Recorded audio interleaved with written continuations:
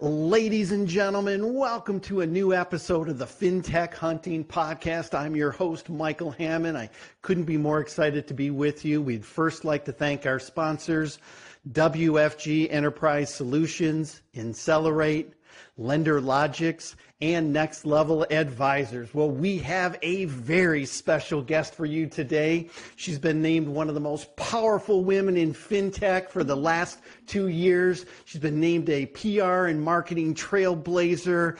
Her company is part of the Housing Wire Tech 100. She is an industry insider. I understand she has a killer golf game, and more importantly than anything, she is a dear friend. Please help me welcome Sarah Nakai, Vice President of Sales and Business Development at First Close. Hi, thank you. Hey, Sarah. Well, it is great to have you. You've been named one of the most powerful women in fintech the last couple of years.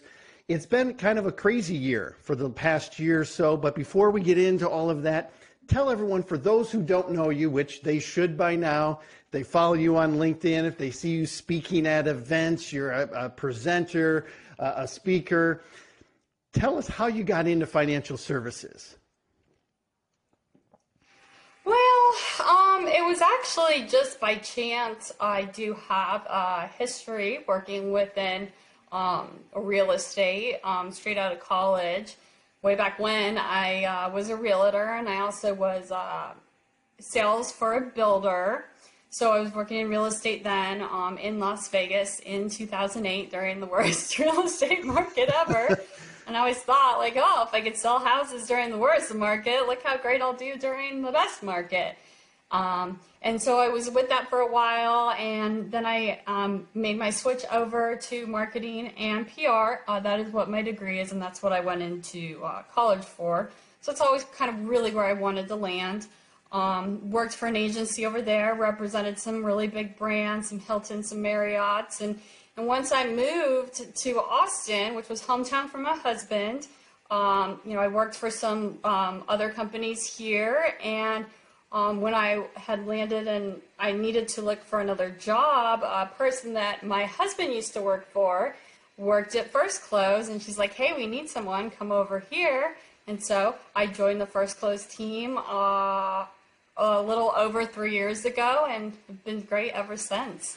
Fantastic. And I think that real estate background, that working for a builder, really helps you in your current role as you're selling, as you're interacting with lenders, credit unions, community banks, lending institutions. I think that has helped you quite a bit. And I think that's one of the reasons why you've been named one of the most powerful in fintech, because of the value that you add to the industry. So we're coming out of COVID, right? There's still, COVID is still around. People are vaccinated. This is not a political podcast at all, so we're not going to make judgments one side or the other. And we do know, we never minimized it, that it negatively impacted a ton of people. But as far as the mortgage industry goes, how did COVID accelerate the adoption of digital mortgage technology? Yeah, so COVID was interesting, and I know I could probably speak for everyone. When we went into that shutdown a little over a year ago, we were like, okay, maybe like a month at home, we'll be fine. And then it just dragged on and dragged on. And, we had so many of our customers coming to us, and their branches had been closed. Nobody could come in and take any applications, and everyone was working from home, and things were just chaotic because they were trying to train their whole staff to work from home remotely, while still trying to keep up business. And then when all those PPP loans came through, having to shift resources. And so they were like, hey, we need a better way to capture, these home loans that are coming through. And so it was almost like people were looking for the quick, fast solution just to keep business continuity running at that point. So they were implementing what they could, where they could, that was easy and, wasn't so much affecting their whole tech stack so much. So we had a lot of people coming to us because, our platform so vendor agnostic. It can, plug and play everywhere and, help get those services and, all the way down from adopting, digital ways of processing loans, taking applications, the settlement services that they're ordering for those. We found products that were those no touch, no contact products that we were able to offer them. And so it really just affected every aspect of the lending journey. Well, you make so many good points. I want to touch upon a couple of those in more detail. But, as you started talking, lenders had to shift and pivot almost immediately, right? Whether it was a week, whether it was a month, people are now working remotely. And one other challenge to that was borrower expectation was still through the roof. I'll define that as the Amazon effect. They expect to be able to go online, click a button, and, hey, I got my product later on today or tomorrow. And I think we saw that with the adoption of a lot of the digital things, that the borrower's expectations didn't get changed from that Amazon effect when all of this happened. Talk to me then a little bit about some of the technology that you guys were able to roll out, like you said, some of the no-touch products, some of the different valuation models, because you guys had to pivot as well. Right, yeah, and that whole Amazon effect it's a little intense because, just because a lender wasn't set up to be so digital, when everything shut down, the consumer had this level of expectation of, well, just because we can't go in the branch, everything else should still happen the same. So they didn't really understand that maybe not all lenders were set up to be able to handle that type of volume coming through digital channels, being able to process those loans, need to get an appraisal, can't even get somebody out there because no one's going in anyone's home anymore. And so, it really just kind of changed the way that lenders were processing their loans. So we came out with, our digital lending platform, which was actually created before COVID hit. And then we took that opportunity, because there was so demand, to kind of fine tune that process. And that, that platform itself is an extension of First Close One, gives that borrower that streamlined application process, less than 3 minutes, instant equity, instant approvals, instant monthly payments. It's what they're looking for, so they're not shopping different lenders. And then once the loan comes through, the lenders, now have options of, that instant title report. Those county offices weren't closed. Those abstractors couldn't go down and, pull those title reports. So being able to offer products that were instant, utilizing, instant data, as well as, signed affidavits for lien positions, E&O insurance, and all of those AVM products paired with, our in-house desktop evaluations, PCRs, which could be user-driven. The borrowers take their own photos of the inside of their house. And so there were so many products that we ended up rolling out to our customers to continue, lending and making sure those loans are coming in and processing under, a certain number of days for their turn time. Because, with county offices closed and appraisals not going in, it just killed their turn times. It was, someone who was historically maybe at 20 business days, jumped to like 32, 35 because they couldn't get the title report, they couldn't get the appraiser.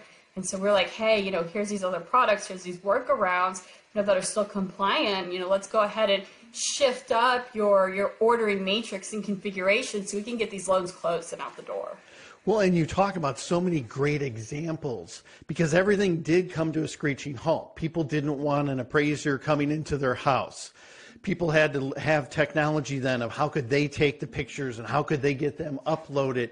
And what I'm really amazed at is how well the industry responded, right? We had a record-breaking year of volumes, and yes, turn times went up in some instances, but we've really been able to kind of pull that back and get those down. And I think a lot of it has to do with people embracing technology and the technology tools that were available to them. So you give some incredible examples there.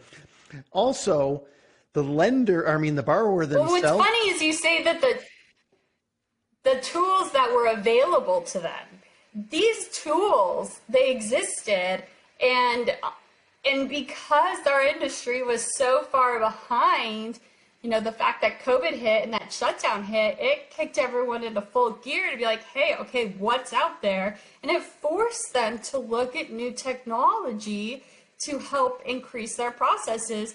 And it's not that the technology wasn't always there. People, were just like, this is the way it's always been done. It's working. Let's continue doing it. And they're like, well, we can't continue doing it like that anymore. Let's see what's available. And it really brought us to probably where we needed to be 5 years ago.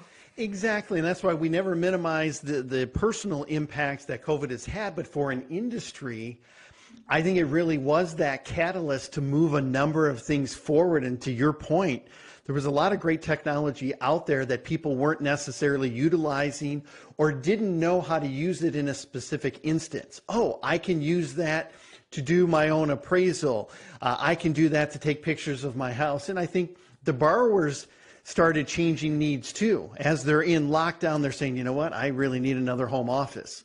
I really need this. How can I pull the equity out of my home because our fence just fell down and I need to put a fence up so the kids can play safely out in the backyard and still be safe from COVID. So talk to me a little bit about how the demand for equity has really driven some of the things that you guys are doing as well.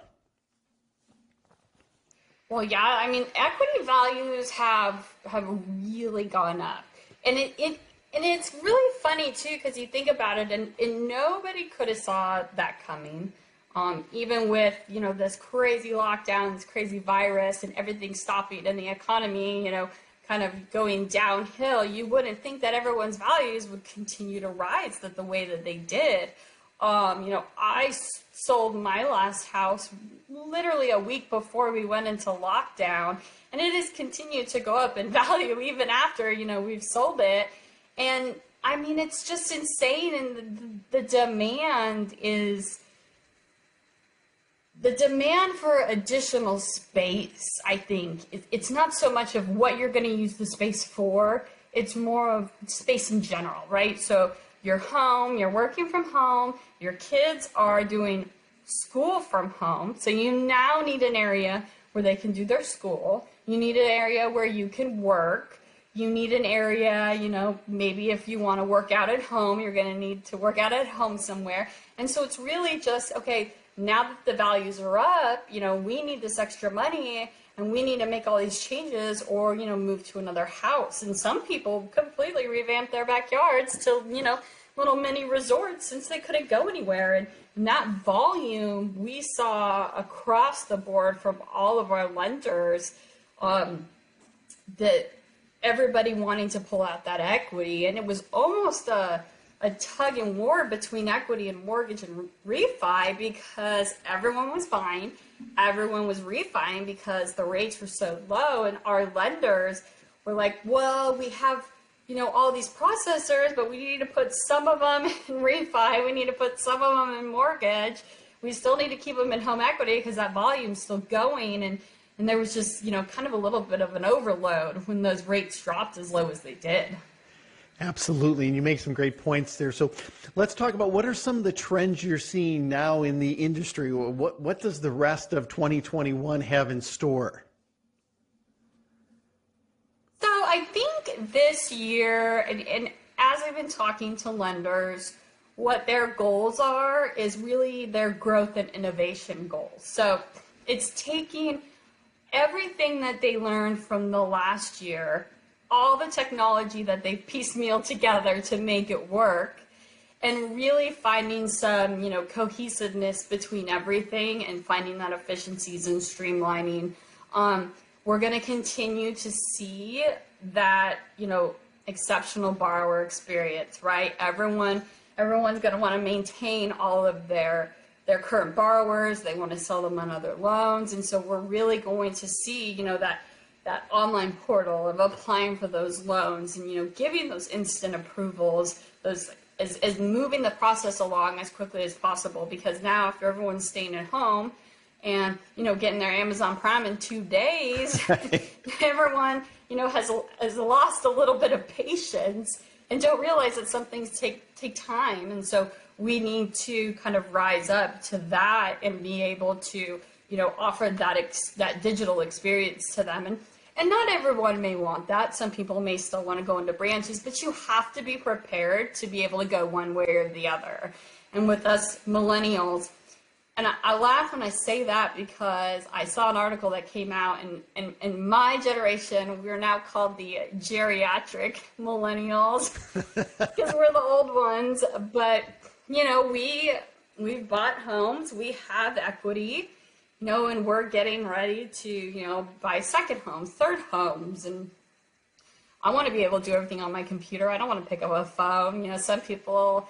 My husband, he hates talking to people on the phone. He's like, just text me, send me an email. I'm more of a call you up and, talk it through and get some answers. But, we need to be able to, send messages to cell phones. Hey, this is where your loan is at. You're in final underwriting, those push messages, text messages. We need to be able to communicate with our borrowers the way that they want to be communicated with. So we have to have that infrastructure in place. Well, and I think that infrastructure is so critical. And, everyone, you hear that catchphrase, oh, when everything goes back to normal. And in my opinion, I hope some things don't go back to normal. What are the lessons learned? What are the things that should remain digital? And then to your point, how can you have exit ramps where if the person started digital but then want to come into the branch or wanted to make a phone call, they can. But we don't know if another pandemic will break out. We don't know if there's going to be another variant and something else happens. We don't know if there could be a shutdown. That I think businesses have to go in prepared and really have all of that infrastructure there. Sarah, one of the things for those people that don't know First Close, and hopefully all of our listeners do, I know you guys work with lenders, hundreds of lenders across the country, and credit unions and community banks. But for those who don't know you, tell us a little bit about who is First Close and how do you guys add value to the industry? Hey, so First Close, we're a technology company. We've been around for over 20 years, so we're not new to the game. People say that we're the home equity experts, but our solution, we offer one platform from hello to here's your money. So you've got your front-end application process where your borrowers can apply for their loans, instant approvals, instant monthly payments.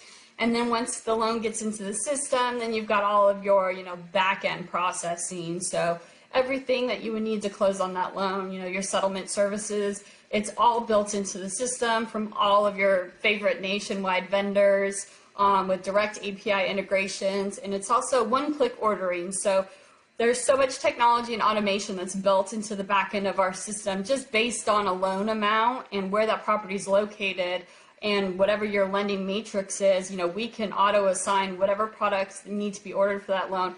We can order them automatically, have them cascade any way that they need to get appropriate values, and have those loans ready to close really quickly. So everything is at a push of a button. It's all customized to the lender and their underwriting guidelines, all completely integrated with that layer of automation that reduces those touch points. Additional to that, we have, a full customer service team that are watching those orders. So it's almost like when you work with First Close, you get an additional employee that you don't have to pay for. We are on your side, watching those orders, working with your processing team, make sure everything gets done within those SLAs. Fantastic. And you talk about cascading, and that's kind of what I classify as this new hybrid lending model, right? There's so many different valuations models that came out during this pandemic. And like we talked about, I hope some of them stay. Talk to me a little bit about these different valuation models and really how do they impact a lender's business? So, there's so much data out there. And everything that happens within the industry, from sales prices to tax assessments, all that data is going to be there. And, when lenders are processing, home equity loans under a certain amount, those under 50K that they're doing every day and just pumping out, you don't need to go in and order that full appraisal. Using that AVM, testing that AVM in your area to make sure it's the right one, utilizing all of that available data, that is out there, is going to be the best way to streamline all those processes. If that's not the quite the best fit for where you're located and maybe more rural area, or there's not as many, neighbors around to try to pull that data together. There's so many other options like a desktop valuation, which is a fraction of the price of a full appraisal. We also have the restricted appraisals and the drive-bys. Very few I see with our customers are going to a full appraisal unless they're over like 250. And that is just, and I have a lot of really good appraiser friends, but that industry is just, it's changing, and there are not a lot of new appraisers coming into the market, and a lot of them are starting to retire. And so we really kind of need to look at a work smarter, not harder way of assigning a valuation to these properties. Utilize all the information that we have at our fingertips, and, cut costs where we can. We don't need to spend, the $500 on that appraisal when we can probably get very similar value from either an AVM or a desktop. Well, and you have so many good insights on valuation. I know you have an upcoming webinar, today's valuations, what to do when one size doesn't fit all. I think that is June 17th at 1 Central? Yeah, that is. And it's a question I get asked all the time. Lenders, when they're getting ready to onboard with us, we'll do some testing. We'll run some different models and some different valuations will come back, and we'll look at the values and we'll compare them. And, it's really hard because you can't compare an AVM to an appraisal. It's apples and oranges. Everything's going to be a little different, but it's about finding, what's going to work for your lending institution that works best. And not everything's going to work best for every single scenario. So it's knowing when to use each product, and then loading that into the back end of our system so that whole decision tree is automated. Perfect. And people can sign up for that through your website. It's a free webinar, so I'm very excited. I'll definitely be tuning in. I want to hear all of your key insights. It's hard to believe that we've already buzzed through our time here on this, but I want to end with one quick question and then one additional comment. But as things are now starting to open up and conferences are coming back and personal interaction, how do you balance the, hey, let's go back to how things are used to be, and we go to 30 conferences and you're on the road, 30, 40, 50 weeks selling, versus there was a lot of good things we learned digitally. And some ways selling digitally, you can be more efficient, you can be more cost effective. How do you kind of weigh those two competing interests? So I do feel that, the conferences are an important aspect. It's being able to connect with their peers within the industry in a less formal setting. So building on those relationships and making new connections and at least getting the conversation started. I mean, you may not be closing deals, but you're getting to know someone, getting to know what their needs are, and, trying to consult with them on best practices and how to solve those problems. But, it's about being smarter, about the whole process. We still have so many lenders that aren't traveling and that aren't accepting visitors. We have some vendors that are like that as well, that aren't accepting visitors or traveling yet. And based on where that company is located geographically in the United States, it's all going to vary, right? Every state is in different phases of opening. Right. So I think it's, really, it's knowing your audience. So is this a person that, really needs the hand holding that I need to go see and give them, good feelings about working with us, that we are people and we're not just, an online company type thing. Or, is this something that can be done over Zoom meetings and multiple calls? It's just really knowing who your customer is and what their needs are and what their expectations are, and trying to balance the two out. Well, I love how you said know your audience, and more importantly, it's about building and fostering those relationships, right? I mean, that's one of the good things through the pandemic. People that leaned in digitally were able to build and foster relationships, and I think what's going to happen is when those people actually go to a conference, they're going to be able to leverage digitally those relationships much easier. They can show up at a conference and Yeah. they can send out a tweet or they can send out a post on LinkedIn and say, hey, everyone, meet me here at the bar at this hotel, meet me at this restaurant at this time. And I think what we're going to find is those people that leverage that digital during the pandemic are going to be much more effective when they're out meeting with people live. Sarah, you and I could continue to talk for hours. You have so many great insights. I know our listeners are taking notes. If people want to get a hold of you and have a further discussion, what's the best way for them to contact you? You can, ping me on LinkedIn. You can send me an email. It's just sarah.nakai@firstclose.com. And my phone, my email is attached to me, so I always get it. So I'm very responsive. So if you need me, just, reach out. I'm here. Outstanding, Sarah. Thank you for your time and your incredible insights for this episode of the FinTech Hunting Podcast. Thanks for having me. So